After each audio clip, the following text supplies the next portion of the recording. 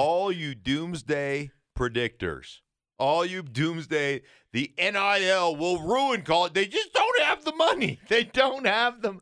Fat Cat's going to fat cat. That's what I know. Fat Cat's going to make money.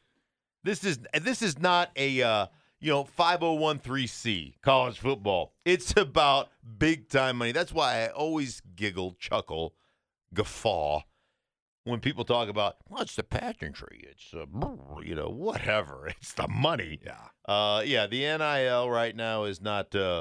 It's been devastating. Could you imagine what Brian Kelly would have gotten from LSU had there not been an NIL? He'd have probably, instead of $9.5 million a year with incentives, he'd have probably gotten $12 million a year. But these damn kids, it's like Scooby-Doo. It really is. It's like Scooby-Doo. Well, we would have gotten away with it if it wasn't for you meddling kids. You guys want to get paid.